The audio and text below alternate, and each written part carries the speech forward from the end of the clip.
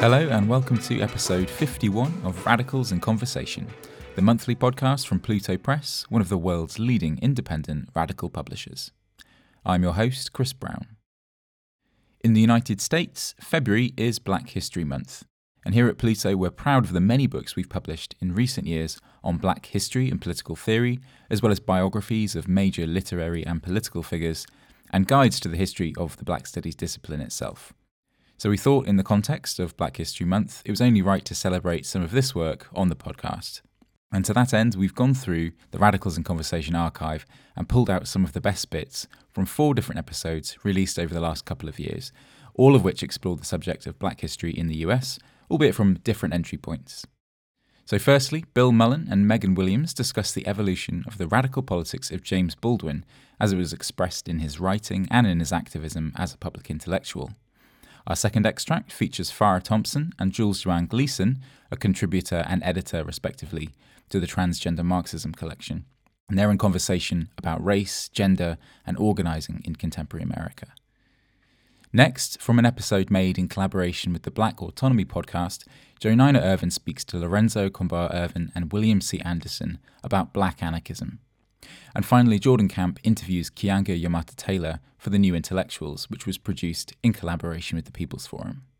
And they talk about the history of Black home ownership and her new book, Race for Profit. Until the end of February, Pluto's offering 30% off all the books in our Black History Month reading list, which you can browse on plutobooks.com, and you can check out the episode description for the direct link. If you're not already a subscriber to Radicals in Conversation, then please do subscribe, share the episode link online, and consider leaving us a review wherever you listen to your podcasts. Okay, so without further ado, this is Bill Mullen and Megan Williams from episode 26 of Radicals in Conversation, first broadcast in December 2019. We are here today to talk about Dr. Mullen and this amazing book that he has written on James Baldwin, entitled James Baldwin, Living in Fire. The book focuses on Baldwin's radical and queer politics, and that is what we are going to be talking about today. And I am very excited. So my name is Megan Williams, and I am a PhD candidate in the American Studies Department at Purdue University with Dr. Mullen. I am equally a Black feminist Baldwin scholar as well as a Black feminist food studies scholar. I came to James Baldwin as a master's student when I took Dr. Mullen's seminar on James Baldwin. And since then, I've been invested in analyzing, critiquing, and theorizing how James Baldwin molds and presents his female characters, and in what ways, if any, these shapings signal his continued efforts at employing and understanding feminist sensibilities. So I've talked a little bit about how I came to James Baldwin, and I just want to know how you came to James Baldwin and also how you came to write this biography with this particular socio-political vantage point, right, about Baldwin and his political persona. Well, first, thanks, Megan. It's really wonderful to talk with you about James Baldwin, given all the wonderful conversations we've had in the past. I've been teaching Baldwin for a long time. I started going back to the 1980s when I was living and working in New York City, and I used to teach his essays on Harlem for my students because I thought they were this remarkable window onto a life that a lot of them were actually leading. Mm-hmm. You know, they actually reminded me, my students, of young James Baldwin. So they were city people from uptown. And then, taught his work periodically for a long time.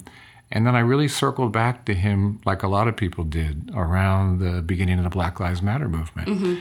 Because one of the things that Baldwin's so good about, and has always been so good about, is pointing out the problems of police violence and police racism against Black communities. Mm-hmm. And that's a thread in all of his work, dating back to his earliest writings on Harlem especially. Once it was clear that was going to be the focus of this new social protest movement, mm-hmm. it just felt like the time to start thinking about Baldwin again. Yeah. And of course, other people were doing the same. both people who were leading the Black Lives Matter movement began to read and reread and cite Baldwin's writings on police violence and racism. Ta-Nehisi Coates wrote that wonderful book, Between the World and Me, in which he really pays tribute to The Fire Next Time. But that was also a response to something that he had endured at a very personal way, the loss of a friend who had been killed by the police in Maryland. And because I'm also an activist in my life, right? He was speaking to me in that regard too. I mean, I was taking part in Black Lives Matter protests actually here at our campus at Purdue, and so I decided, I wanted to teach a course on Baldwin to kind of revisit all of his work, and at the same time, kind of by happenstance, I was invited to give a talk at the James Baldwin Conference in Paris, which is a wonderful gathering of scholars. And by the time I was preparing the class and preparing for that talk, I knew that I really wanted to revisit his whole life and write this book, and that's how it kind of came to be. Okay, yeah, no, it's such a timely piece, and I think what you point out throughout the book about Baldwin's his political persona, right, in his literature, in his activism, but also internally, right? And how he's always thinking through his political persona is so timely, because I remember at the beginning of Black Lives Matter, I changed my cover image on Facebook to his quote where he talks about how to be Black and in America is to be in a constant state of rage, right? Because I just felt that at that moment. And I think a lot of people my age and people younger than me, right, living in this heightened, what feels to us like this turbulent social moment, Baldwin becomes really important in ways that we don't notice, right? And we don't notice that it's connected to this longer political history, right, in Baldwin's life, which you point out for us in this book, and I'm very appreciative of that.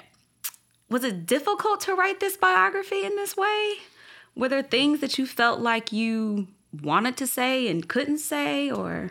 Well, I call it a political biography because I was really trying to focus in on the life of his political mind from the earliest years to his later years.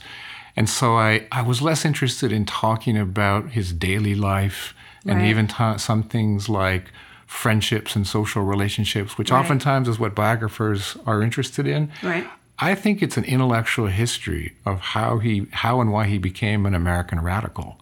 And I call him a revolutionary in my introduction to the book because I see him like I see other great world figures like Assata Shakur and Frantz Fanon and Gabriel Garcia Marquez, writers who always paid attention to the political process of the world around them. Right. And in Baldwin's case, I wanted to tell that story partly by showing how he was engaged not just with the world of the United States and its massive racial inequalities, but I talk a lot about when he went to Paris in the 1950s, how the Algerian independence struggle really changed everything for him. He began to think about the relationship of African Americans at home to the relationship of Arabs in the colonized world. That was a huge turning point for him. That's why by the late 1960s, he feels so much kinship with the Black Panther Party, as they themselves are thinking about African Americans as an oppressed national minority. They end up going to Algeria and trying to make connections with that movement. That's where James Baldwin went with his life, and I was tracking that, and I was trying to track that by really paying close attention, not just to the published work, but to some of the letters in his archive at both Yale and the Schomburg, which were very important to the writing of the book, where you see him actually working out. For example, he has these unpublished drafts of manuscripts about the Algerian War in Paris, which no one has actually had a chance to read yet. And for me, these were terribly important to making it clear to what extent he was constantly preoccupied with these questions of liberation struggle, not just for African Americans, but for other people. So my method was to try to follow that line of his thinking. Similarly with the Palestinian question. I mean, one of the reasons I wanted to write this book is that I feel like there were big parts of James Baldwin that just have not been looked at carefully enough. And one of them was his support in the 1960s and the 1970s for Palestinian freedom. And there was a constant thread in his work as well. And the fact that we in the United States haven't paid much attention to that for me was a significant oversight. Right. So when I call it a political biography, I was trying to fill spaces that I thought were critical to understanding the whole of this man's life. And I think you do that, right? Because I think in reading this text throughout, I just keep thinking about Baldwin as a Pan-Africanist, right? In a way. And there's this moment where you talk about his immersion in Pan-Africanism, right? And his Pan-African ties. And I think that's really important because I think what Baldwin was trying to do and what you're articulating in this book is that when we think about liberation, we can't think about it on these, micro, communal, small national levels, right? But we have to think about liberation as this global dream, right? As this global aspiration that we all have and we all have collectively, right? And it kind of reminds me, because I'm always thinking about Baldwin's feminist sensibilities, right? But it really reminds me of the Combahee River Collective and thinking about, when we think about liberation and when we think about who needs to be free, right? Thinking about the Black woman as someone who, once she is free from her oppression, right, then everybody will be. Right. I think Baldwin is also trying to articulate that, right? Like, once America is free from these social systems of oppression, right, then it creates this example and it creates the context for how global freedom can take place. Yeah. So, and it makes me think about, and you touched on this a little bit, but it makes me think about how you call Baldwin a literary revolutionary, right? And I just kind of want to ask you to tell us, why is it important that we see Baldwin not just as a writer, not just as an American writer, a Black writer, right, but see him as a literary revolutionary? And part of the reason why I asked that question is because, one of his close friends, Toni Morrison, also just passed away. Right. And she was always thinking about how she wanted people to identify her as a writer, right? And to identify her as more than just a writer of the American canon, and it's more than just a writer of the African American canon, but to think of her more holistically, right? And in a little more multidimensionally. Yeah. And I think in calling Baldwin a literary revolutionary that you're doing that work for him. Yeah. So why is it important that we think about Baldwin that way? I think of him as a revolutionary in several ways. One was, for example, Giovanni's Room, which he publishes in 1956. Yes. In the middle of the Cold War, is an extraordinary gay novel, right? Yes. He helped kick down the door for so many writers who came after, who needed to tell these stories, right? Well, that's just one example. By the early 1960s, because he's so strongly critical of the American government and it's what he thought of as its too slow response to civil rights, especially after things like the Birmingham church bombing in 1963, 4 Black girls are killed. And he starts writing really, really sharp public critiques of the American government, the Kennedy administration. He meets with Robert Kennedy, and he and friends give him what for, and they say, you just don't get it, Medgar Evers' assassination in 1963, this great civil rights worker, is a devastating moment. As a response to that, the FBI puts him on its surveillance list, and they start tracking him, and he knows they're tracking him. And he threatens to write a book exposing the FBI surveillance techniques. He goes very public, right, at a moment when a lot of people were afraid to confront the FBI because, that's been some heavy stuff. Yeah. He became one of the strongest public voices for talking about the way the American state was trying to repress dissidents. That's what he saw himself as a dissident, right? In the late 1960s, when he becomes friends with Huey Newton and the Black Panther Party, he starts to call himself, as he had before, he says, I'm a socialist. My approach to America is to think about capitalist inequality. He called himself a Yankee Doodle socialist. Right. And he said, we need a socialism for an indigenous socialism, he called it, in this country that will take care of these massive inequalities of wealth, right? Well, these are the pieces of James Baldwin that I think sometimes have been left out of other books. Yeah. But there's no question that he said, and he said this, at the end of his life, the only way to change things is to confront them. Right. And that means putting yourself on the line. It means putting your words on the line, to do it in a very public way. and to be fearless. And if there's one other way in which I think James Baldwin is a revolutionary example, he was absolutely fearless. There was nothing that could stop him from speaking and stop him from writing. And people like that are really rare. That was Bill Mullen and Megan Williams. Next up, we've got Farah Thompson and Jules Joanne Gleason from episode 45. This was first broadcast in August 2021. I was going to ask Farah about your political journey, which you talk about in the chapter as well. You write about how without class consciousness, your work could have been more limited or would be much more limited. And I was just thinking, how do you think your experience of going through life as trans has sort of enriched your understanding of class as well? Yeah, because I grew up in a context where, as far as Black consciousness is concerned, I grew up under a shadow of Black nationalism. But it was a markedly different type of Black nationalism than, say, the early 1970s Pan-African movements, which were explicitly anti-imperialist. Not that, people in my neighborhood under Black nationalism weren't anti-war to an extent, but I was raised on the verge of Black nationalism where it was more of an aspirational capitalism. You go around Crenshaw, for example, back when the Magic Johnson Theater was actually called the Magic Johnson Theater and was actually owned by Magic Johnson himself.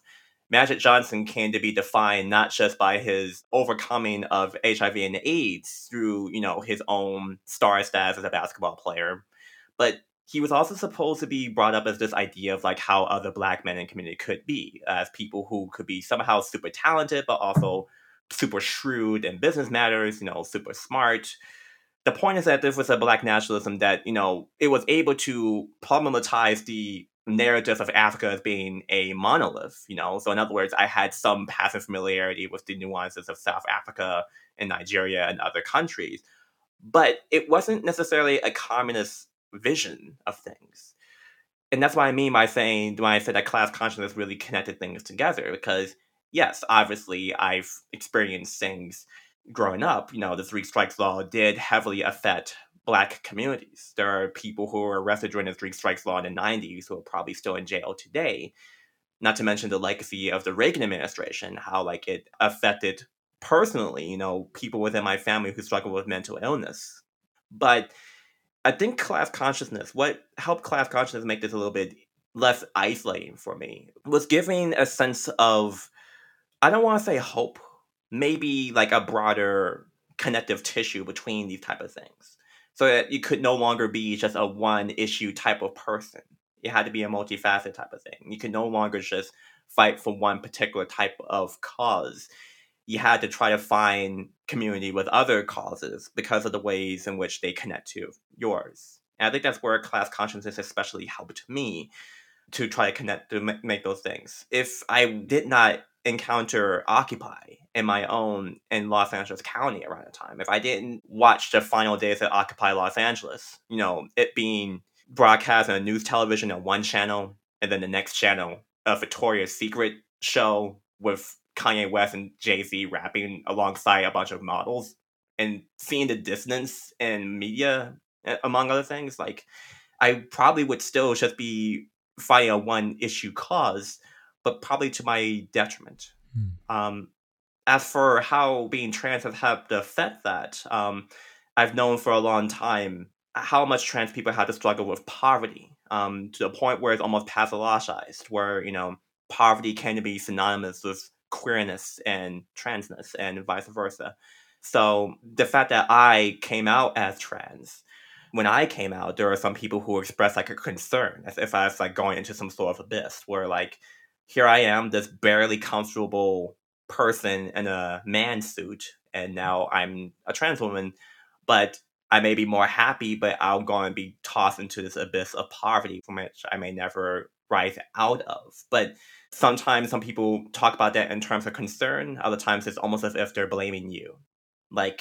I could find some way to help this. I could find some way to try to cope with this, to deal with this. But I couldn't cope and deal with this because how deadening the experience of being a gendered person in America and capitalist society, it's so deadening. I think I would rather trade that type of insecurity of being my own true self than try to delude myself into thinking that maybe if I stayed in the closet for a little while longer, maybe if I tried to adjust to people's gender expectations of me as a Black man back in the day, a long time ago, maybe I'll find some way to transcend that kind of pain. That never came for me. One thing which you say in the essay, which resonated with me, and I think you kind of mentioned earlier, there's the sense that like even in circles which are explicitly inclusive or want to be inclusive, that's kind of not the reality in the actual relationships or the actual experiences you have in those spaces. When I was growing up, what kept me in the closet for a long time was the idea that people are going to be maliciously, bigoted towards you. When in reality, it's more something that can be done almost subconsciously. People may say, trans women are women, but I find that before you can even begin to talk about the theoretical thing, it's about even about stuff like, say, Stalin's national question, or even the final points of Leninist theory. You have to first overcome whatever visceral feelings you may have about particular persons and bodies. Like, I have to say that, in my experiences, there's been a mix of good experiences where people have truly tried to go beyond, this essentialism, where, people want you to prove yourself to them, but not in a case of them being safe, not a case of me being a safe person, rather of me being like a youthful person, or at least being a person who's well versed enough in theory so as to not make any strategic errors. But even that, I don't think you can rest upon these type of things. Like, okay, so we have a political line. We may have a political line. We may have a system of accountability. We may have ways of checking upon each other. All these are very great things. The work doesn't stop there. I think there seems to be almost an implicit type of wish of just simply being able to just prop up whatever type of format or frame there is, and thinking that once you've erected it once, that's all you need to do. You just gotta like test it. So like how people test the hardiness of certain materials by scratching a diamond against a pot or something, try to determine how hard it is. That's how people seem to treat theory in relations to organizing and working with and marginalized people that kind of be on the side of. But setting aside that this can leave a lot to be desired, I think people had to understand that theory also needs to evolve too. In a way, we almost all become revisionists, eventually. We have to be, because, as much as we may be able to have a particular theory and test things out, we may find the world moving on. I think in regards to like some of the vulgar materialism that we see, it's like a group of people who can't seem to accept the world had moved on since 1929. If not even before the original split, between W.B. Du Bois and the Communist Party and the white-led Communist Party, not being down with the cause of slave abolition because of seeing slaves as being like in a very like adversarial relationship to workers. That, among other things, it feels like people just want to be able to filter those kinds of things out, and then you'll have a revolution. But I think that's putting a cart before the horse. Right, like we just need to focus on one social division at a time, and then and then we're going to get somewhere. What seems to happen in the course of your essay is you're talking firstly about a certain type of, let's say, radical feminism, although I don't think it's only radical feminism that does this to people, but what you describe as this sort of fear of toxicity or fear of, whatever, toxic manhood, which leaves you kind of like trying to silence or trying to like strike out things in this way, which is really just never going to be possible because the people you encounter have expectations. They have expectations of men, which then you sort of get drawn into. And then by the end of the essay, you're kind of like, well, now I need to be seen. And that's, or now I want to be seen. I think that's what you say. You say you want it. And that's what I feel transition offers so many people. It's like you go through these years of saying like, oh, well, you're perceiving me as a man, but I'm trying to get rid of my socialization. I'm trying to get rid of my Y chromosome, whatever account you give of yourself. But like that's ultimately for many people, that's never going to be enough. You can't just eliminate undesirable features of yourself and expect that to be a whole life. That's something which it seems like to me, transition is the only thing that can do that for so many people. And that's something I want to like celebrate, and that's something I want us to acknowledge. Right. I mean, like, we see this now in the wake of the Olympics and like the obviously racist policing of particular bodies and stuff Right. like that. And some people say it's disingenuous to say, oh, it's the trans panic that's causing these black women to be victimized. But like, how is that not connected? Like, in my particular case, for a long time, there have been circumstances of black women being like demoralized and characterized in almost dehumanizing, masculizing ways. Like, Yeah. even Angela Davis talks about this. Like, some people might say, oh, well, you're just being a weirdo who's conflating black women and these men in dresses. I'm like, the entire fucking history of radical gay history is about this congruence, about these meetings and encounters between gay men and lesbians and drag queens and cross-dressers and so on. Like, you can't neatly cleave off these parts without Right. undermining the entire structure of these type of things. So no, it's not disingenuous to say that trans panic is leading these talented black women to be victimized. At the same time, there is an aspect of blackness that some people seem to want to almost brush over. This is Mhm. part of why I'm particularly critical of Vulcan materialism is because of how it talks about race, where people now want to pretend, with a few selective readings of Adolf Reed or whoever, that, Mhm. race is no longer going to matter. That, oh, well, now that we've demonstrably proven that Obama hasn't changed the world, that Obama hasn't brought back this post-racial paradise, like, on one hand, you can problematize, okay, well, maybe there's a reason why the presidency didn't change everything. Maybe there's a reason why Guantanamo Bay is still in place, and maybe there's a reason why drone warfare is still in place despite a black man being at the helm. But people seem to Yeah. want to ignore those type of things and say, well, now we know that race is a big swindle. Race is a big swindle. People invented racism, which, So we can just ignore it. yeah, which, first of all, when people talk about a class inventing racism, first of all, this is disingenuous. There were Mhm. racial distinctions before capitalism. It's just what's changed is how the motives of capitalism can utilize racism. I will say about Adolf Reed, I don't have many nice things to say about him. I will say, like, his essays from the 70s, like Black Particularity Reconsidered especially, it's worth having in your system. It's worth reading. I feel like if he's the only Right. Black theorist you're reading, you're in a Yeah. lot of trouble. And I feel like that's exactly the instrumental use he's come to play for a lot of people. That was Farah Thompson and Jules Joanne Gleason. Our next extract features Lorenzo Combo Irvin and William C. Anderson. Asking the questions is Jonina Irvin. This is from episode 49, which was first broadcast in collaboration with the Black Autonomy podcast in December 2021. Lorenzo, why did you become an anarchist? How did you arrive at your radical ideals? Well, first of all, I had been a civil rights and later anti-war activist while I was in the service in the mid-1960s on to my time in 69. But I became an anarchist after I was arrested for hijacking a plane to Cuba and was brought back to the United States. And I met Martin Sostre. In that period between when I left the United States in the early part of the year of 69 and later on when I came back in late 69, I had been exposed to the reality of state socialism, both in Cuba, in Eastern Europe, and had seen what these societies were really like. And also, I had come to the stage where I had been looking for something to replace my personal political ideology other than state socialism, other than the Black civil rights movement, or even Black power.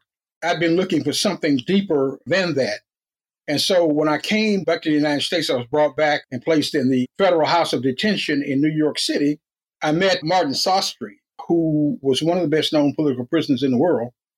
And he was there in that facility suing the officials of the state prison system for violating, the human rights of prisoners, and also demanding that prisoners be given the same rights to read literature, Black and radical literature, and that they have the same rights to, if they're accused of something, they have to be given a hearing and the right to believe in whatever religion they believed in and so forth and so on. So we used to have daily discussions about politics. And so he started talking to me about anarchism. And at the time, I didn't have any clue what anarchism was. I knew it was something that didn't pertain to Black people, or so I thought. And he explained some things to me that opened my mind much broader, made me understand that anarchism wasn't just for white people, or was it just the European doctrine alone? And he also explained to me the tenets of radical forms of anarchism and brought me to where I am today in terms of being a Black autonomous or revolutionary anarchist. Okay. So William, Lorenzo became involved in Black anarchism in 1969, which was long before your time. But tell us, why did you become an anarchist? How did you get your radical ideals? The thing that made me start questioning and looking into anarchism was I was experiencing a lot of disillusionment with the left, and I was listening to a lot of the dialogue that was happening between different factions of the left and getting kind of tired of this kind of conventional leftism. And so I started exploring different aspects of the left that I hadn't really been familiar with to see what I was maybe potentially missing.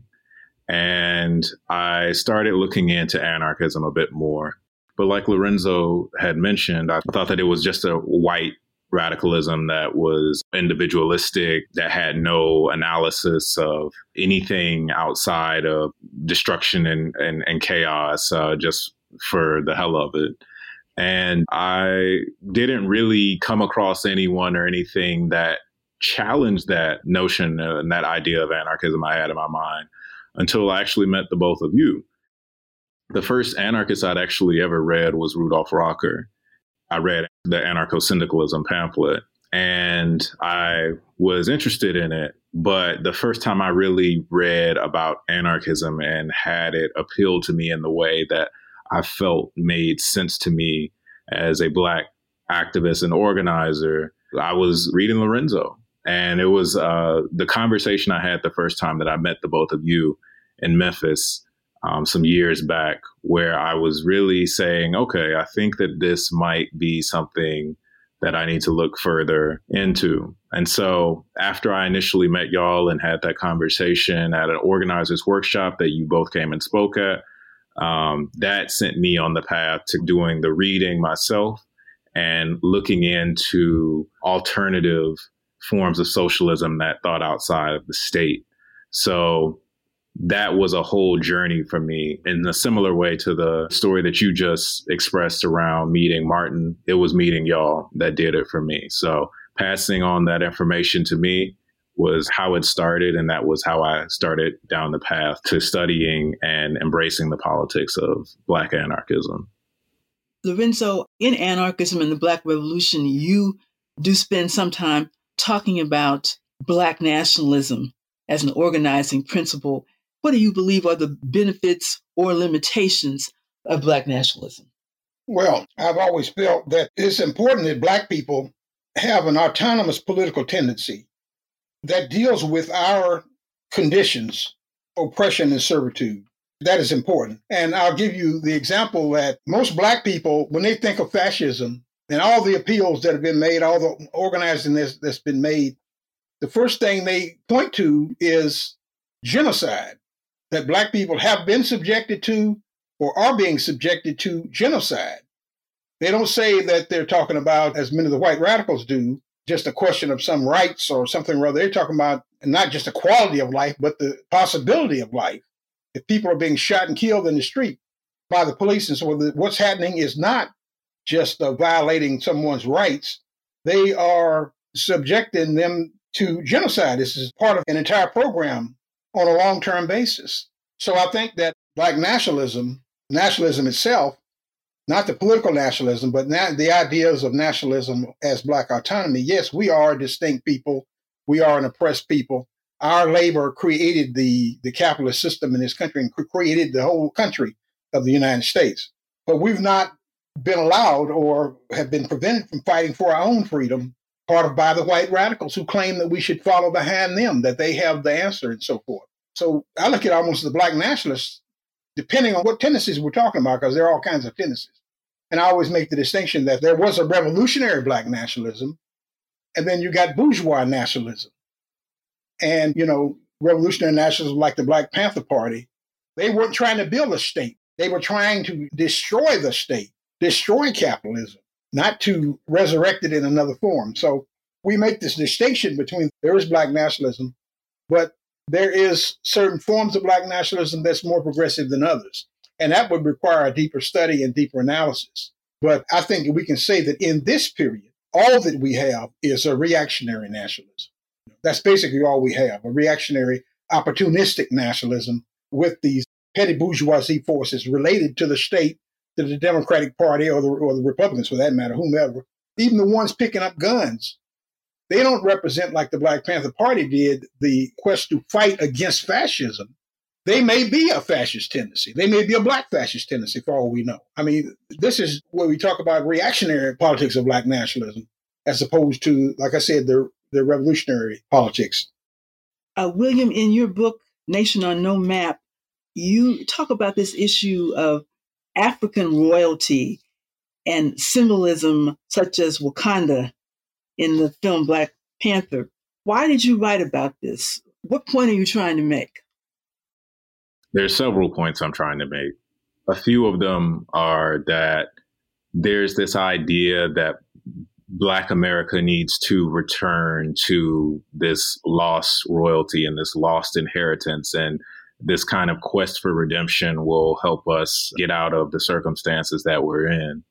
But when you study Black history and you look at the slave trade and you gain some deeper insight, you see that not everything that existed prior to the slave trade was exactly ideal, as well as the slave trade itself needs to be complicated in the way that we understand it. This idea that Black people are a homogenous group that is all descended from kings and queens just isn't true. And I actually think that it feeds into a dangerous sort of romanticization of hierarchy and a lot of romanticization of wealth that I think reinforces a sort of Black capitalism. So I was asking questions about this when I was writing the text.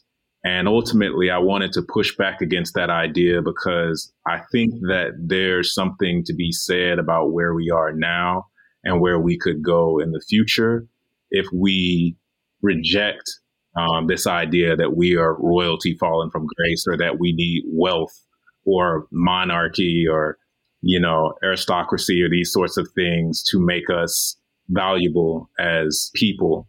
I don't think that we need those things to make us valuable or to free us. I think that actually a rejection and a overturning of those ideas is much more liberating than trying to seek freedom through them. That was Lorenzo Comboa Ervin and William C. Anderson with Jonina Ervin. And lastly today, we've got Kiangia Yomata-Taylor and Jordan Camp from episode 1 of the New Intellectuals series, which was first broadcast in collaboration with the People's Forum in April 2020. So your work is about, racial inequality, housing policy, and kind of transformations of the political economy in this post-World War II period. Why is it so important, in your view, to understand the relationship or the roots of racial inequality in real estate practices?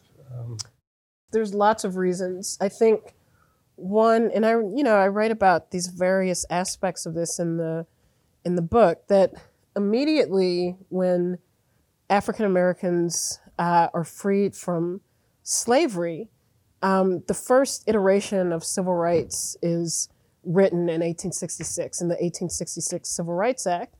And there's an immediate joining of citizenship and property ownership, that essentially to be a citizen means that you have the right to buy and sell property. And so what then has it meant for African Americans to consistently be marginalized from this enterprise to when access is opened up for it to be on predatory, discriminatory, and unfair terms? It says something important about the meaning of Black citizenship in this country. And so in that sense, real estate is an important way, an important measurement of the meaning of Black freedom and Black citizenship in the United States. And so that's one aspect of it.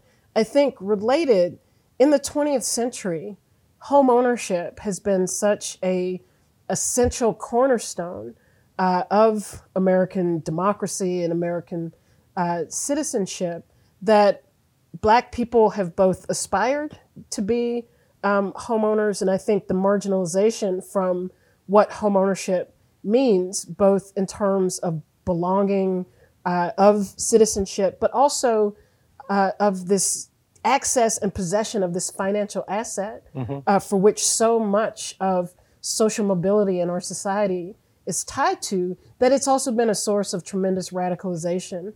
And I would argue that one of the reasons why there has been so little written about Black homeowners, in history at least, I mean, there are all kinds of studies in political science and in sociology, but they often tend to be empirically based studies that are looking at disparity between numbers of Black homeowners compared to whites and that sort of thing. But I think in history, it's such a disappointing story. There is no happy, I mean, there are so many civil rights stories where even if the promise of what these rights meant were unfulfilled, that there's still some kind of, narrative arc bending towards justice. Right. And in housing, it just doesn't exist. Right. It's like the Fair Housing Act is only passed because Martin Luther King is assassinated. It fails in Congress in 1965, in 1966, in 1967. It's on its way to failing again. And Lyndon Johnson literally rolls around in Martin Luther King's blood and begs the Congress to pass this legislation, which they do, but it's completely toothless and has no meaningful enforcement mechanisms.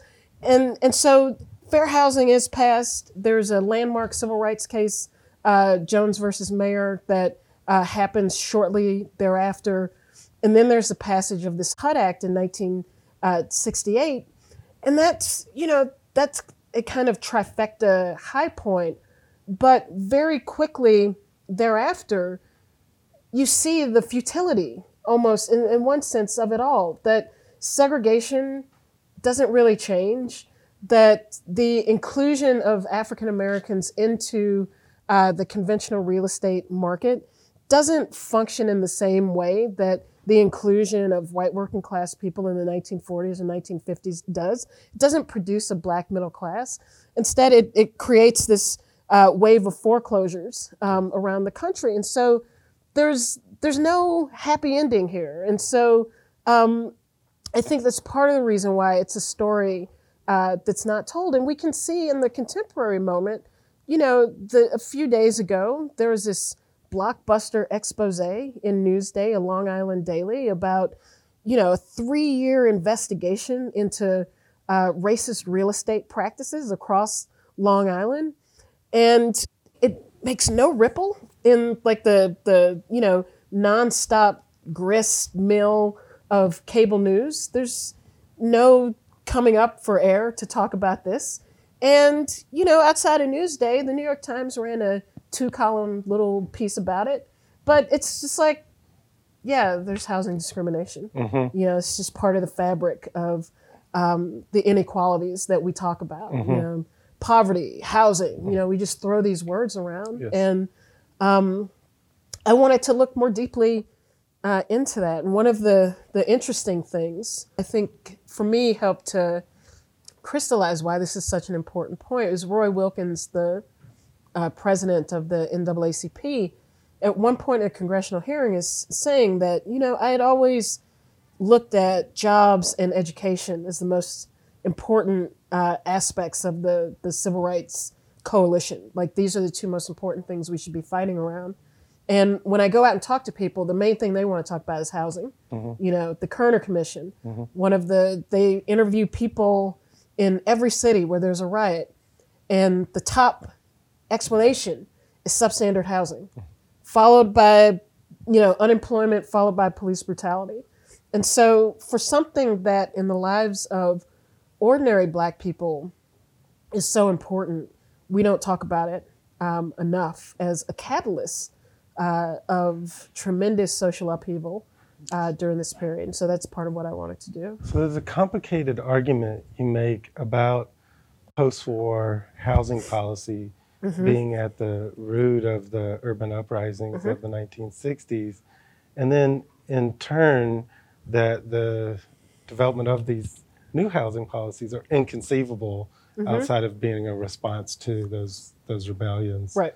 And so I wanted to ask you, if you could say a little bit more about that. I mean, one of the arguments you make is that these policies served as forms of containment. Yes. So why is it important to connect housing policy to the urban rebellions? There's a couple of things. I think one is there's a little bit of a longer history to this, that finally it's the rebellions that become the last straw that forces the federal government to finally act. But this question about what to do about housing is one that persists throughout the post-World War II period. So the U.S. has never had a plan around housing, right? The federal government only in the 1930s comes up with its first set of policies regarding housing. But still, there's such a mismatch between the need for housing and what the federal government is actually in a position to provide, because there is an understanding that this is the domain of the private sector, and that the invisible hand of the market and the mechanisms of supply and demand will produce enough housing. And it's consistently shown through this period that that's untrue. So there's always a complete lack of safe, sound, and affordable housing that is available to people. At the same time, the U.S. government does begin to develop housing policies that are almost exclusively geared towards white Americans.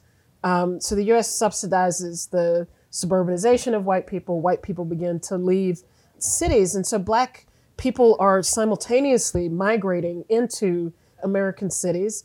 And they are then confronted with this lack of safe and sound housing. There is housing available, but it's slum housing. It's substandard and dilapidated housing. And as Black people are moving into the cities, their incomes are rising. And it's the aftermath of the Second World War.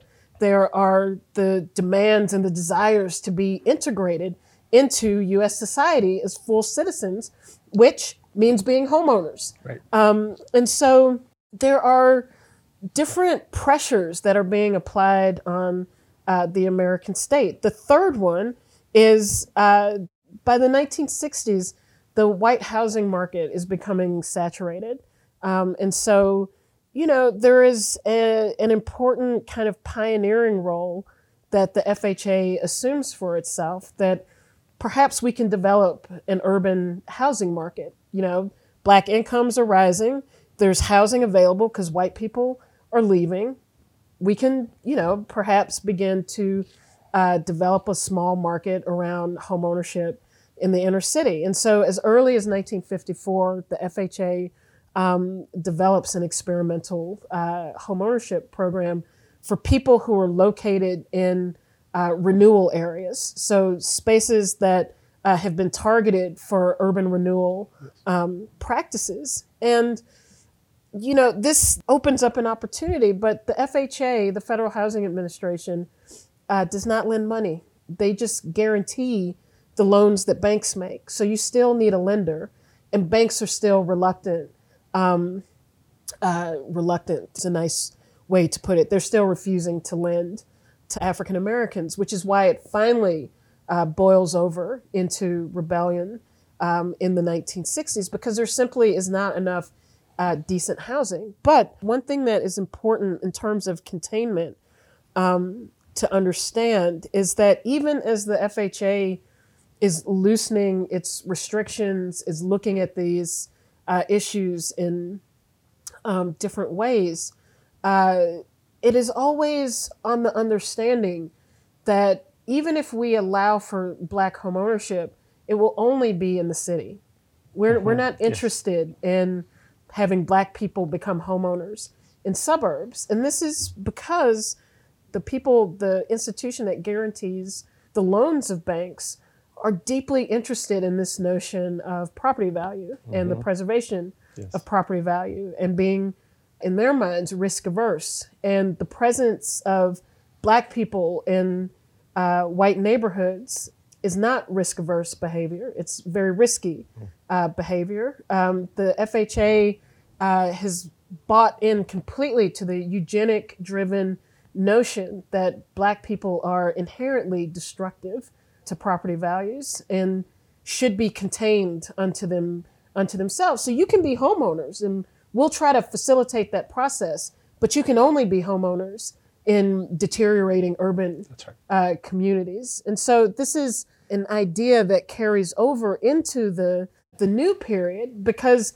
they are willing to jettison explicit redlining policies and develop a Black homeownership market as long as it is a Black homeownership market. They don't want an integrated market because of the idea that integration means a collapse in property values.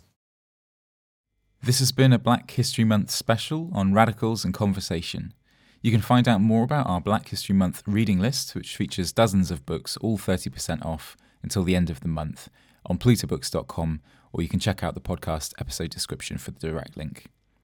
We'll be back in March with another episode, so until then, thank you very much for listening, and goodbye.